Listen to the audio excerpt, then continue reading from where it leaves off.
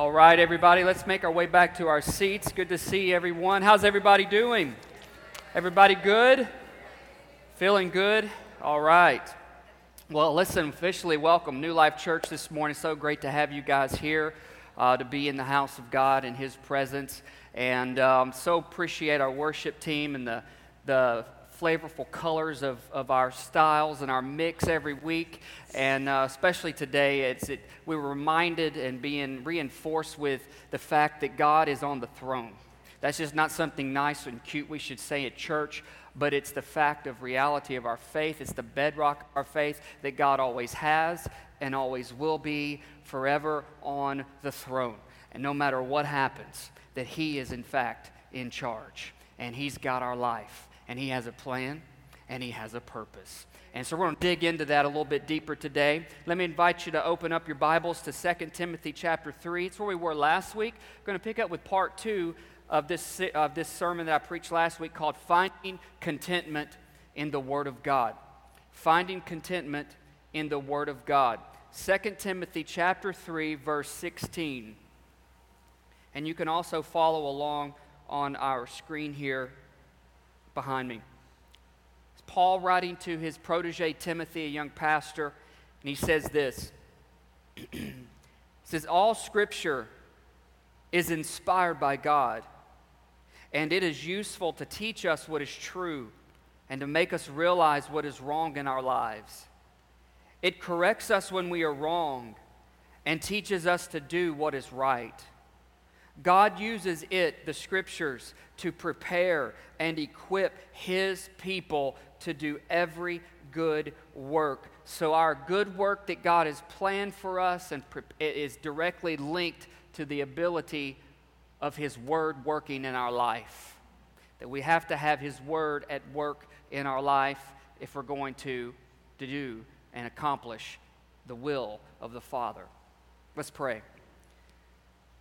God, thank you for today. Thank you for the atmosphere of your presence. Thank you, Lord, for being here with us. Thank you for calling us in and gathering us in and bringing us together this morning. And I pray now as we take a few minutes to open your word, may your word open us, and may it get inside.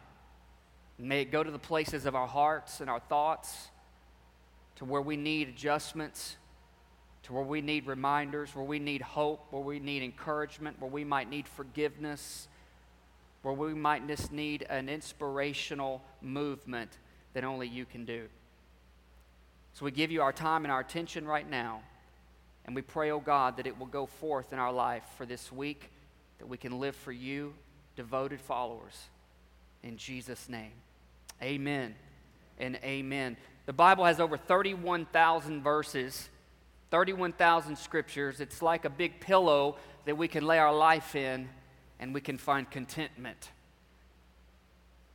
Last week we looked at a few things out of this particular text here in 2 Timothy 3, and realizing that if we're going to find contentment in God's Word, understanding what it's for, what it does, is we must recognize a few things about it. First and foremost, we laid out 3 things about that last week. We recognize that God's Word is eternal. Paul tells Timothy, all Scripture is inspired by God. God is eternal. His Word is eternal. Secondly, we recognize that God's Word is all authority. It started from the very beginning. In Genesis 1, God spoke, and life and creation popped and moved, and everything found its place, and every creature found its purpose, including humanity. And God blessed and told us to multiply and to produce and to fill the earth, subdue it, and walk in His goodness and His power and His love and His might, and etc., all the way down. So His Word is eternal. His Word is all authority. He said it, it's true. There's nothing false in it. There's no error in it. There's no fault in it. It is true. All the dots connect all the way back from Genesis to Revelation. You see the foreshadow of Christ in the Old Testament. You see the revelation of Christ in the New Testament. And I think one of our preachers here recently said if we want to understand Christ in the New, we need to also find Him in the Old. That the old is not obsolete. It's an old covenant, and the new covenant is better for us. But the Old Testament of what it has, it produces the life and the revelation and the foreshadowing of who Jesus Christ can be in our life in the New Testament, and therefore having a greater appreciation for His grace. All right, that's a side note. It had nothing to do with what I'm going to say today. It just came out. Then third, we must recognize that God's Word is useful. I'm so glad His Word is useful. It's not just some historical context, some book sitting on a shelf, something we can buy at Lifeway or at a yard sale or what have you, but His Word is useful in our life. His Word works in our life. As Paul describes to Timothy, he said, look, it teaches you, it corrects you, it rebukes you, it also encourages you, he goes on to say in chapter 4, and it builds you up and it shows you who you are and where you're from and what you're called to do and how to live this hard knocks life for us, right? Any Annie fans? Pick that up. I'm surprised at what some little things I know. It's not a lot, but I know a little. And so we discover that in His Word is useful, that we find out in the armor of God that Paul talks about in Ephesians chapter 6, describes the armor of God, and he tells us to wear he tells us to wear the belt of truth, which is the Word. He also tells us to use the sword of the Spirit, which is the Word. So we all called to wear the Word, and we're all called to use the Word. And we just got to know how to do that and what it's all about. And we talked a little bit about that last week and what that meant. And today I want to go in a little further and talk about a part of the Word that is described as the prophetic part of God's Word. There's a thing called doldrums. If you're familiar with aquatics and nautical things and fishing things, that word might sound familiar to some of you. Doldrums. It's a thing where to the ancient sailors, the doldrums was a weather condition to where there was no movement of wind and water. And the big ships would just basically stay complacent and stay put, and there was nothing happening to them. They couldn't move because there was no wind, there was no movement. And it says that in ancient times that those sailors, when the ships would encounter a weather pattern called the doldrums, that the sailors would become bored and complacent and often depressed because they had no activity. There was nothing for them to do because the ship was not moving. There's also, I believe, a thing called the spiritual doldrums. It doesn't say it like that in the Bible, but there's the conditions that describe it. Spiritual doldrums are kind of like that as well, where we can get complacent, where we can kind of be there and kind of exist, to where sometimes maybe we might feel like our prayers don't get past the ceiling. Anybody ever feel sometimes you're like, can my prayers ever penetrate this rooftop that I'm standing in? And it's like, can they get to heaven?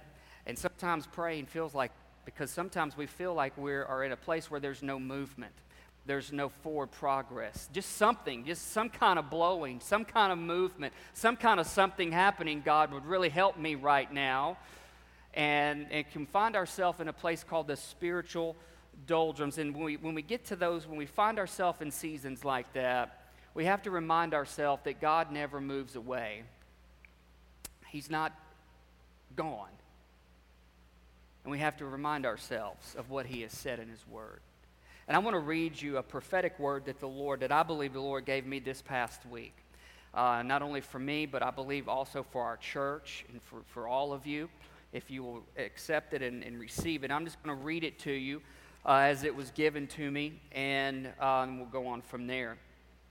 It's the prophetic word that He gave me this last week. It says this: I see a cloud the size of a man's hand. The wind is about to blow. Until then, stay alert and stay ready. Keep positioning yourself to catch the wave. Don't grow weary of doing well.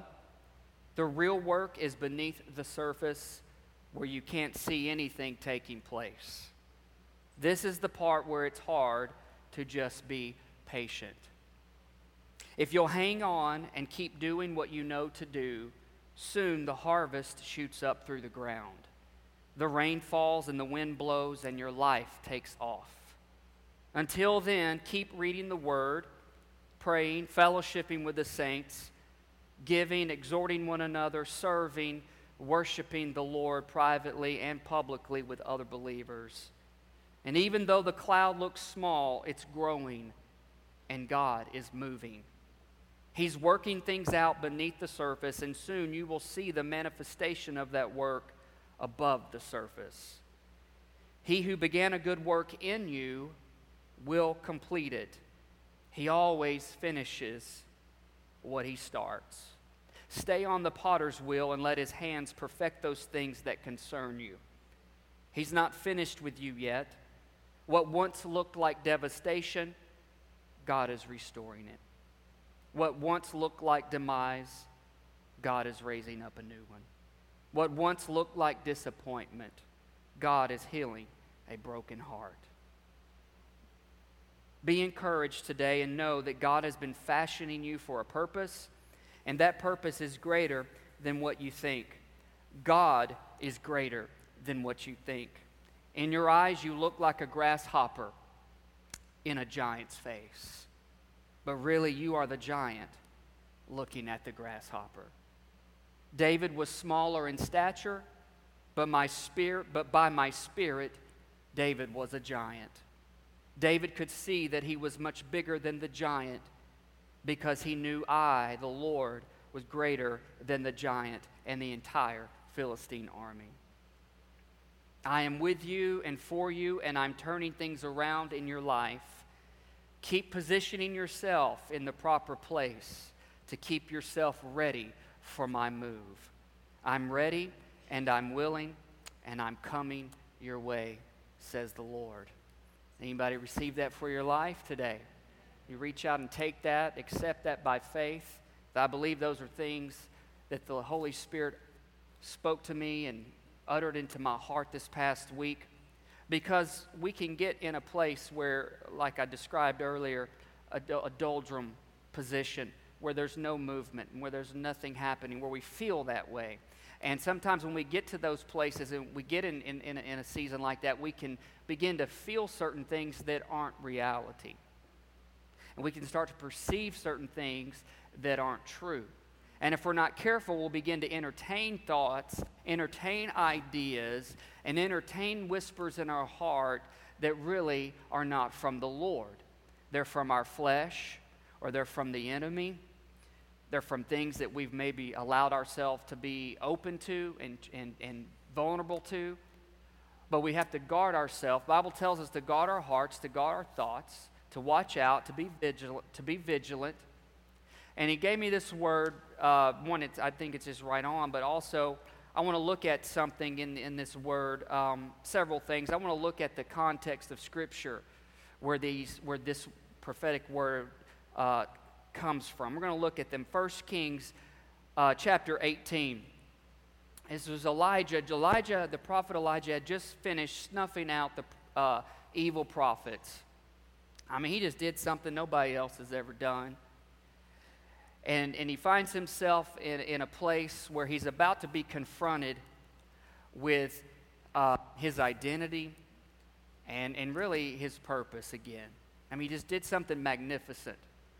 But at the same time, he has to actually talk to the people who are in charge, King Ahab and Queen Jezebel. And those two jokers are bad news. And they were king and queen over Israel. They were bad. They were evil in the sight of the Lord. But they were the ones in charge. They represented authority in that day and time in that territory. And Elijah gets this thing, and this is what he begins to say to Ahab. He says, "Go get something to eat and drink, because I hear a mighty rainstorm coming." Ahab went to eat and drink, but Elijah climbed to the top of Mount Carmel, where all this action just took place, and he bowed low to the ground, and he prayed with his face between his knees. And then he said to his servant, "Go and look out toward the sea." The servant went and looked and then returned to Elijah, and he said, "I didn't see anything." 7 times Elijah told him to go and look. How many times? 7. He's praying, head between his knees. I'm kind of just thinking out loud. I can't bear to go look myself. I can barely muster up the prayer, but I'm praying. I got to send somebody else. Go check it out. Would you just go look for me? Would you just go look and see if there's something happening out there? No, nothing happening. All right, pray again. Go again. Nope, nothing happening. 7 times he did that. Go and look. And then finally, the 7th time, his servant told him, I saw a little cloud about the size of a man's hand rising from the sea. And Elijah shouted, hurry to Ahab and tell him, climb into your chariot and go back home. If you don't hurry, the rain will stop you. And soon the sky was black with clouds. A heavy wind brought a terrific rainstorm, and Ahab left quickly for Jezreel. 7 times Elijah prayed for the rain. First time, nothing. Second time, nothing. Third time, nothing. Just think about it. How many times do we pray until we see it? Or how many times do we pray before we stop? And Elijah said, would you go look again? And finally, it was on the 7th time the servant went and looked, and he said, I see a cloud. It's really small, though. I don't know if there's a whole lot to it or not, but there's something out there. That's all Elijah needed. The cloud, the size of a man's hand. Elijah facing his enemy, Elijah praying.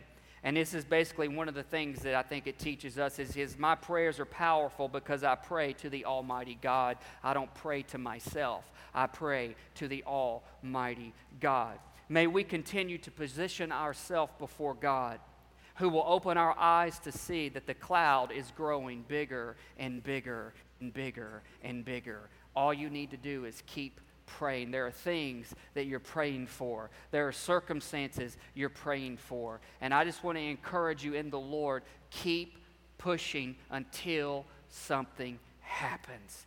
Keep on praying. Keep on seeking. Keep on knocking until that door is opened, until that answer comes. All right? Look out your window and begin to see there is a cloud the size of a man's hand. And God is not distant. God is drawing near. He's faithful. He says, you draw near to me, I draw near to you. We're talking about finding contentment in the Word of God. Let's look at the second point of this in Galatians chapter 6, verse 9. Paul writes and he says, so let's not get tired of doing what is good. At just the right time, we will reap a harvest of blessing if we don't give up.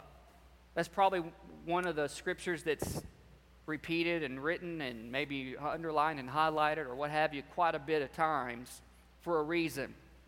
Don't get tired of doing what is good, because doing what is good in the Lord's eyes leads to breakthrough. What happens often and too often is giving up and missing the blessing. So hang in there and keep sowing your spiritual seed, and that will equal a harvest, that will equal a breakthrough, that will equal salvation, that will equal deliverance, that will equal hope rising up in your heart, that will equal your faith in being bigger, that will equal what God has in store to bring into your life, because He knows what your heart needs. He knows what your soul needs. He knows what your household needs. He knows exactly what you need, and many times we think we know what we need, but God knows better as to what we really need. But our responsibility is not to think what we need. Our responsibility is to keep doing the good that God says to keep doing. And if we'll keep doing the good and not growing weary in the well-doing, it will bring forth and equal a blessing and the harvest and the breakthrough and whatever else it might entail that God sees fit for our lives. But I believe endurance is always and has always been one of the things that has always been tested in our spiritual faith, is the ability to endure when times are not easy. Right? That is the mark of a person. It's really the mark of the Spirit in God in the person's life, is to not quit and not give up.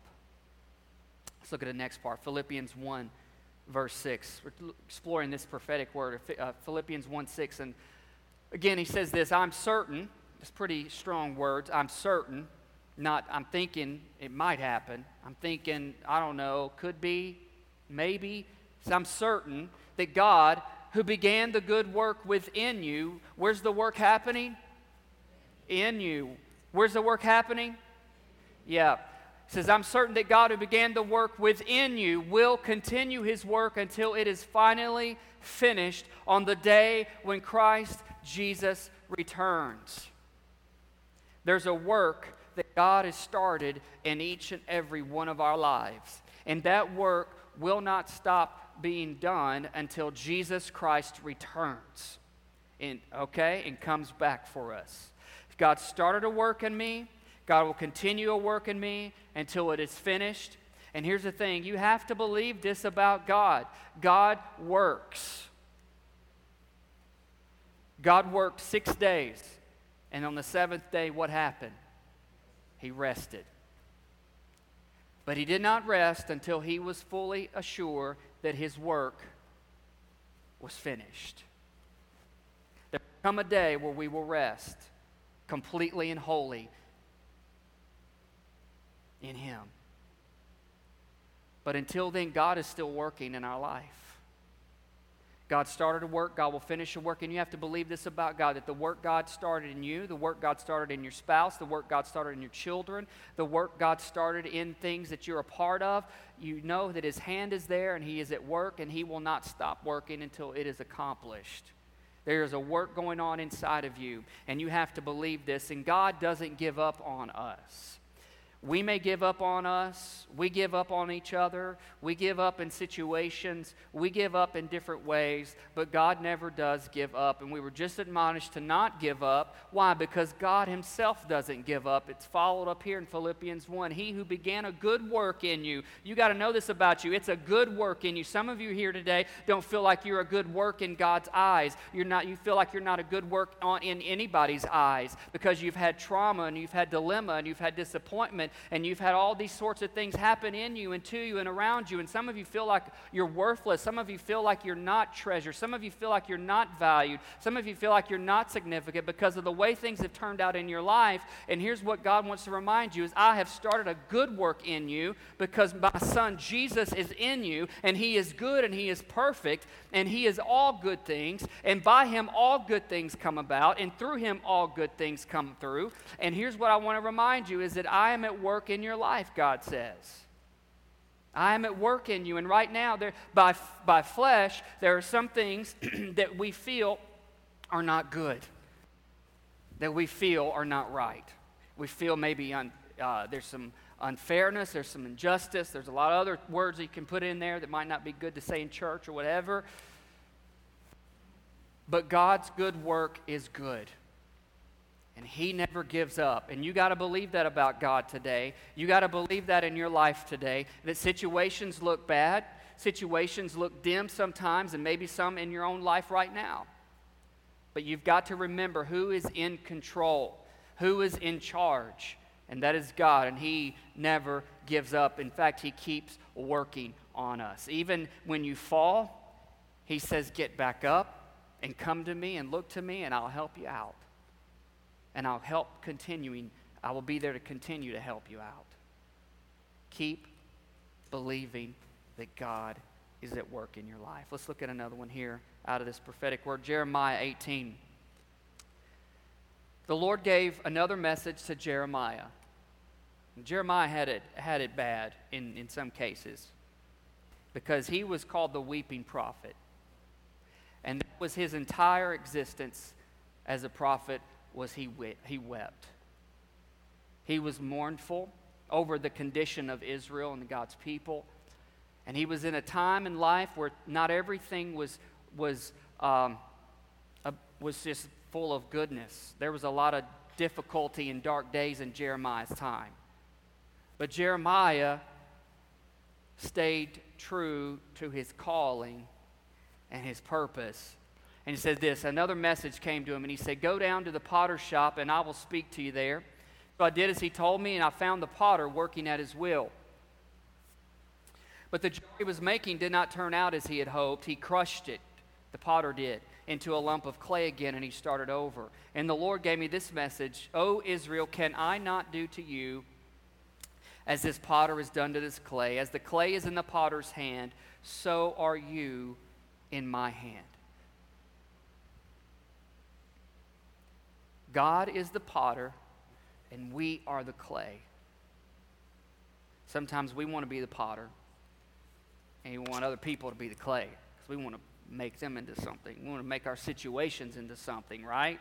And we want to fashion it, and we want to form it, and we want to sculpture it, and then we want to pound it or do whatever it is else we want to do to it, because we don't like it. We don't like certain things and situations. But God is the potter, we are the clay, and we go through seasons when we don't turn out as God hoped. Think about your life. There are some seasons we don't turn out very good through certain circumstances.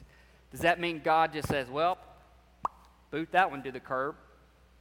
No, that's not God. It says God takes that clay, crushes it, starts over and refashions it and reforms it. Why? Because here's what is happening in God as the potter is he has this vision of this image that he is wanting to create out of us. And that is a perfect thing. Doesn't mean we won't have our faults or we won't have our blemishes, but the potter keeps working, keeps sculpting, and keeps doing what it is he does, because he has this vision of this image that he's trying to bring forth out of your life. And certain things that we go through in seasons and setbacks and situations, here's the thing, those things can either snuff the life out of us, or we can allow God to bring out the good. And I preached a message on that at the beginning of July. God still works for my good.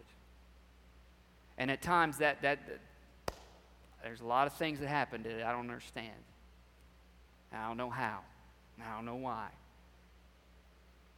But if we can just force ourselves to stay on the potter's wheel, in the potter's hands.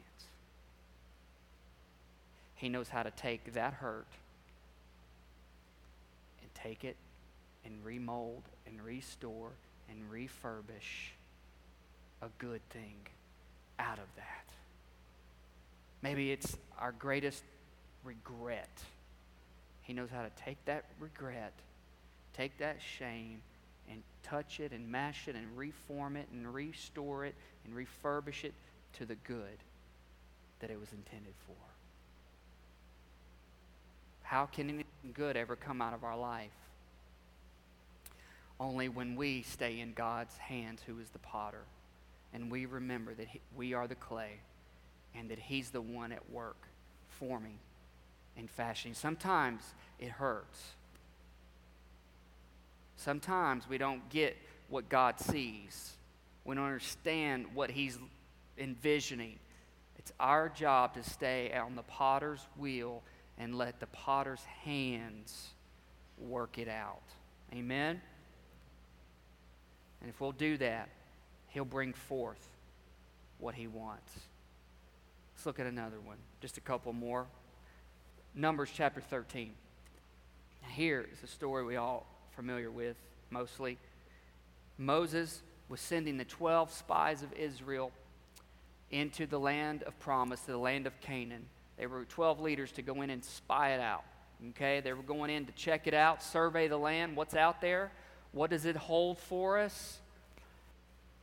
And here's what they came back and said. After exploring the land for 40 days, the men returned to Moses and Aaron and the whole community of Israel at Kadesh in the wilderness of Paran, and they reported to the whole community what they had seen and showed them the fruit that they had taken from the land. A few verses earlier, the fruit they were talking about was they had found grapes so huge that they had to carry the cluster of grapes on a pole between two people. So it gives a whole new meaning to the size of a grape. It's not like at Kroger or the farmer's market. You get a bag and put them in your bag and take them home in one hand. These guys literally had to carry them on their shoulders between two people, one cluster of grapes. And it said they showed them all that. And it said this was their report to Moses. We entered the land you sent us to explore, and indeed it was bountiful, land flowing with milk and honey. And here's the kind of fruit it produces. And they showed them. But the people living there are powerful. Their towns are large, and they're fortified. We even saw giants there, the descendants of Anak. But Caleb tried to quiet the people as they stood before Moses. He tried to get their attention. He said, hey, let's go at once to take the land. we can certainly conquer it. We even saw the giants there and their descendants, and it says next to them we felt like grasshoppers. And I'm sure that's what they thought of us too. So these 12 leaders of Israel go in to spy it out. They check it out. It's full of life, full of hope, full of a whole new beginning. The fruit there is huge. It's big. The fruit, you have to carry it on a pole between two people. This land flowing with milk and honey. Got everything we need. In other words, where God wants to take us is good. There's some good things there. But there's people that live there, and they're giants. And in their eyes, we look like grasshoppers. And to them, that's what we look like, and that's what we feel like. And so out of the 12, two, Joshua and Caleb speaking up, saying, look, we can do this. This is where God wants to take us. If this is where God is leading us, if this is what God wants to do with our life, then I believe that we can conquer this place. I believe that we can do it. What God has for you is greater than you think. The kind of fruit that God wants to produce in your life is greater than you think. Sometimes all you see are obstacles and giants, but really, in God, you are the giant. May we receive and take upon us the spirit of Caleb that says to rise up and conquer, instead of sit down and be conquered. And I want to remind you and encourage you today of what God is saying and what He is speaking to us in this hour. Is that in our life we may see a bunch of obstacles and we may see a bunch of giants. But we need to remember who we are and where God is taking us and what God is wanting to do in our life. That those situations in front of us look huge and overpowering and overburdening, we need to remember that we're in front and where God is taking us, there's fruit, there's good, there's opportunity, there's purpose in front. Doesn't mean you won't have to fight. Doesn't mean you won't have to stand. It doesn't mean you won't have to go forth and exert some energy and some spiritual effort. It just means that if you do and you take God at His word, then you can overcome. And you can rise up and be who God has called you to be, because in Christ Jesus, in Romans 8, we are told that we are more than conquerors through Christ Jesus who loves us. And there are some days, I get it, that we don't feel like a conqueror. There are some days in our life where we feel like, man, we are just being spit up and chewed out. Chewed up and spit out. That's the right way to say it. Chewed up and spit out because of the way we see ourselves and the way we see our opposition, our situations, our life. If we got real honest, last week I didn't ask for a show of hands, but I just asked how many out of 7 days in a week, how many days do you really live content? I just happened to see a few hands go up showing me numbers, 0. Some folks actually said 0 out of 7 days a week. 0 days do I live content. Why?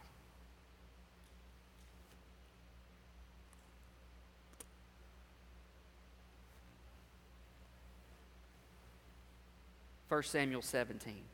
It's the last reference. David is saying, hey, I'll go fight this giant Goliath. Nobody else is willing to do it. I'll do it because I don't like what he's saying about us. I don't like what he's saying about our nation, about God's people. I don't like it. So he's got to go. Now let's look at what happened. David picked up 5 smooth stones from a stream, put them in his shepherd's bag. He was 17, right there around 17 years old. Then armed only with his shepherd's staff and a sling, he started across the valley to fight Goliath, the Philistine. Goliath walked out toward David with his shield bearer ahead of him. That just, I don't get that. He's 9 foot tall, he's a champion, he's Goliath. What the heck does he need a shield bearer for? Dare I say, most bullies always have a shield bearer around them because they don't have the confidence to really do what their bark says they can do. So they got to have a little runt standing near them to try to intimidate what you're looking at, right?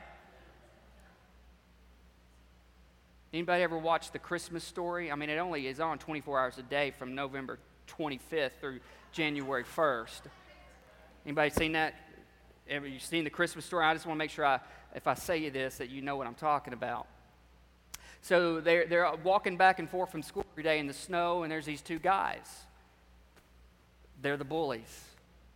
And they run out every day, scare them, put them in armholds and all this stuff. What do you call this? Noogie, yeah, all that stuff. Yeah, I have girls, so I don't get to do that to them. So if I do, they're like, Mama, Daddy's hurt me. And then I'm in trouble. So I have to do other things. So anyway, they could do that every day and all this stuff. And finally, the main guy, what's his name?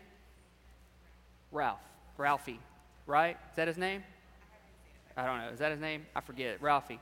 He gets tired of it, and he's like, I'm done. So he just pulverizes the giant, one of the kids. And he just, wears him out.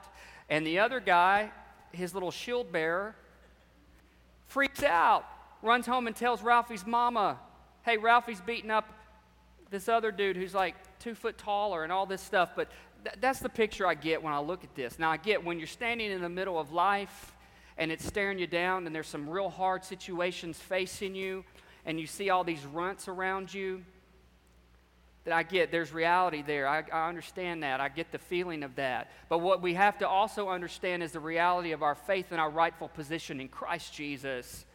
And that's where David found himself. And it said that giant was sneering in contempt at this ruddy-faced boy. And he said, am I a dog, he roared at David, that you come at me with a stick? He said he cursed David by the name of his gods. And he told him, come over here, and I'll give your flesh to the birds and the wild animals, Goliath yelled. I mean, he probably could have, because he was a big dude. He was a giant and he was a champion. That was what he was known for. But here's what David said. You come to me with sword, spear, and javelin, but I come to you in the name of the Lord of heaven's armies, the God of the armies of Israel, whom you have defiled. Today the Lord will conquer you. I will kill you. I will cut off your head, and I'll give the dead bodies of your men to the birds and wild animals, and the whole world will know that there is a God in Israel. And everyone assembled here will know that the Lord rescues his people, but not with sword and spear. This is the Lord's battle, and he will give you to us. David's confidence was not in himself or his abilities. His faith was in the God of Israel, who always rescues his people. David stood tall that day on the shoulders of his God. And today, if we will see with our heart that God rescues, and he makes you to stand tall in the midst of giant circumstances. So those are the scripture bases that I could find and I was led to pull out according to that prophetic word that the Lord spoke. And it's my heart and my prayer that you'll take this word to heart. And if you didn't write it down today, go back and listen on the website this week. It'll be on our website, newlifechurchofjackson.org, and you can listen to it. And you can write it down, and you can have it before you, and along with these scriptures. Because more than anything, we need to remember that when we face times of silence and we face times of stillness, that does not mean God is silent and God is still. It means that that's the time where we really need to press ourselves into him. And we need to keep doing that and keep doing that and keep doing that, because soon we'll see the cloud the size of a man's hand, and soon the wind will blow, the rain will fall, and life will spring forth from our lives, and our purpose will bloom and we will blossom, because God is faithful. God is faithful. James